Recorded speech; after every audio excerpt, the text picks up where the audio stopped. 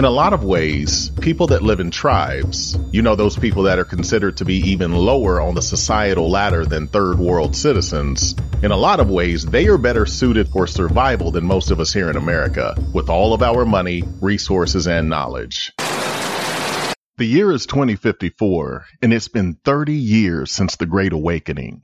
Black prosperity is everywhere. It is the new normal. It is the new Black Wall Street. This podcast is the story of how we got there. This is Black Wall Street Rise. Rise up. Rise up. Rise up. Rise up.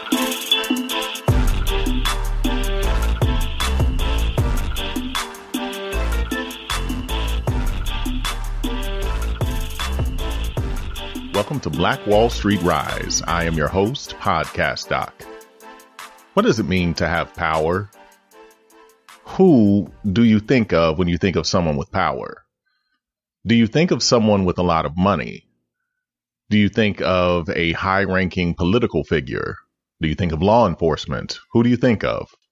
I once thought that power started with being self-sufficient. And in our modern society, most of us are not self-sufficient. We think we are, but we're really not. People in modern societies are self-sufficient within a system or infrastructure that allows them to be self-sufficient. Remove the infrastructure and your illusion of self-sufficiency will go away very quickly. For example, you can have all the money in the world, but what would happen if your municipal water supply stopped working? How would you drink water? How many people listening right now know where a fresh source of water is? Here's the thing. By the time you actually need it, you only have a few days to get it before you die. Can you eat without a grocery store? Do you know how to hunt? Do you know how to farm? Can you make your own tools? What happens if your electricity goes out, your internet goes out, cell towers stop working, gas stations run out of gas, roads become undrivable, and so on? I know this sounds like early warning signs for me being a prepper, but I think it's humbling to remember that most of us are not too far away from only having a few days to live if our infrastructure is removed. In a lot of ways, people that live in tribes, those people that are considered to be even lower on the societal ladder than third world citizens, in a lot of ways, they are better suited for survival than most of us here in America, with all of our money, resources, and knowledge. I know some of you are thinking, yeah, this is probably true, but how likely is this? This catastrophic event that will remove infrastructure from our comfortable lives. I mean, yeah, there was COVID, but you're talking about something even worse than COVID. Yes, I'm talking about something potentially worse than COVID. I had a chance to catch up with Ebony Sanders, a school teacher in 2054. Listen to her story on the day that calamity hit Dallas, Texas. How you gonna start today? Do it in a special way. Gratitude is where I stay. Keep a smile up on your face. How you gonna start today? Do it in a special way. Gratitude is where I stay. Keep a smile up on your face.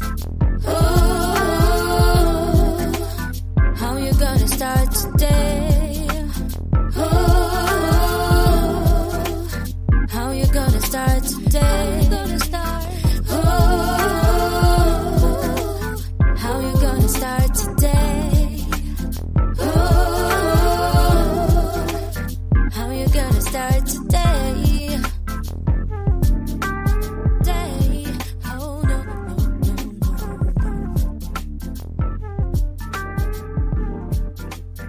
Let me tell you about the time Dallas went into full-on apocalypse mode. Yeah, you heard that right. We're talking no electricity, no internet, and not even a single bar on your cell phone. It was like Mother Nature decided to show us who's boss. And spoiler alert, it wasn't us. It all kicked off with this insane storm. I'm talking about the kind of storm that seems to come out of nowhere, turning the sky all kinds of angry colors. And then, just like that, everything that could buzz, beep, or blink just stopped. The whole city was like a ghost town, but with more confused people wandering around. The first couple of days were kind of a blur.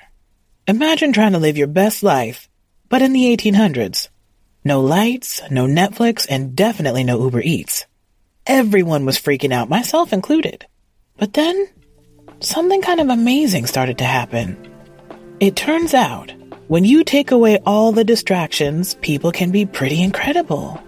Neighbors started talking to each other, like, actually talking face to face. Who knew that Mr. Henderson from next door was a whiz with a solar-powered radio?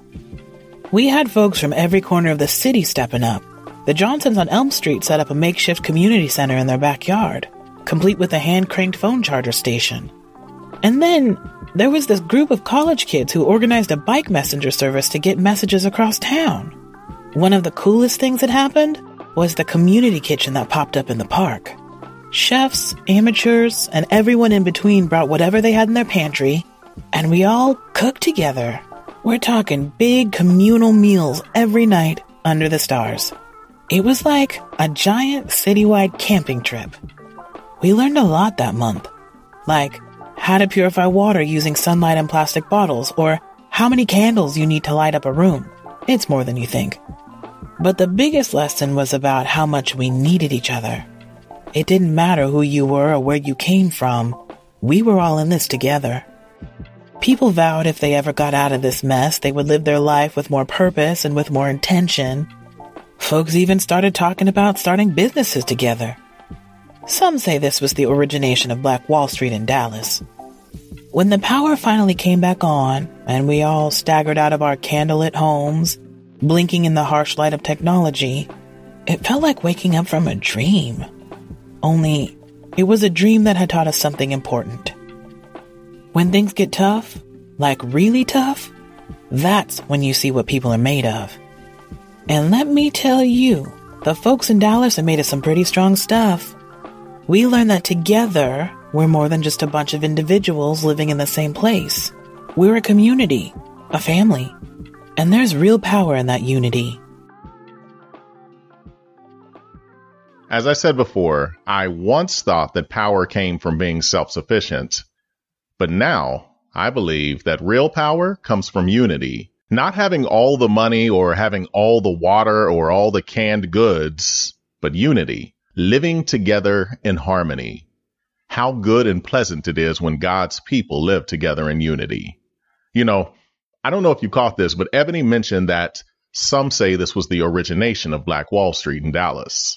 It'll be interesting to see how things come together as we talk to more and more people in Dallas and in other cities, but it seems like this is an important moment for the new Black Wall Street. I'm going to say something you already know, but we don't have to wait for a catastrophe to be unified. We can do it right now.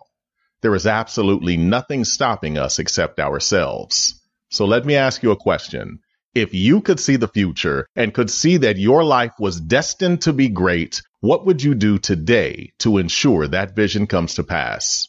This is Black Wall Street Rise. Looking at the mirror and what I see, I worthy. Haters can't stop what is meant to be. I worthy. I get up every time I fall down, 'cause the world keeps spinning around. And after everything is said and done, best believe I worthy.